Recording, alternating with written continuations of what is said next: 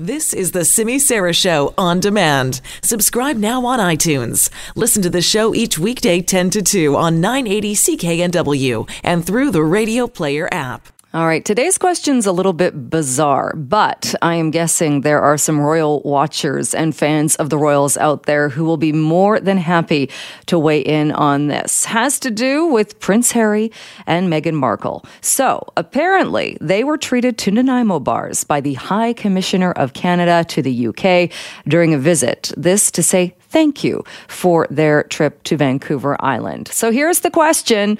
Which BC treat would you serve up to the royals? Yes, that's right. Prince Harry and Meghan are going to pop by for tea.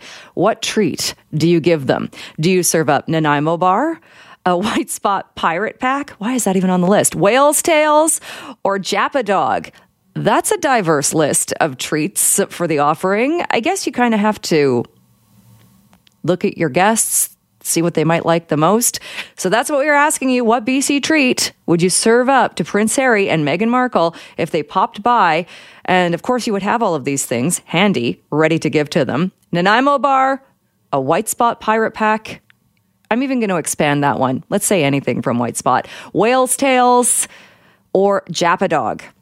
That's a fun one today. You can vote on Twitter at CKNW. I will retweet this as well at Jill Reports. You can also call the CKNW Buzz line at 604-331-BUZZ. That is 604-331-BUZZ. That's 2899. You can leave your vote there. You can also be more specific if you would like when you call the Buzz line as to why you have chosen that treat. Nanaimo bar, white spot pirate pack, whale's tails, Japa dog. I don't even know which one I would pick out of that list. Probably the pirate pack.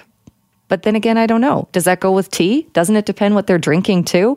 Maybe I'm overthinking it. But that is today's hot question of the day. Vote on Twitter or on the Buzzline, and we'll share some of those results, well, all of the results, a bit later on in the program.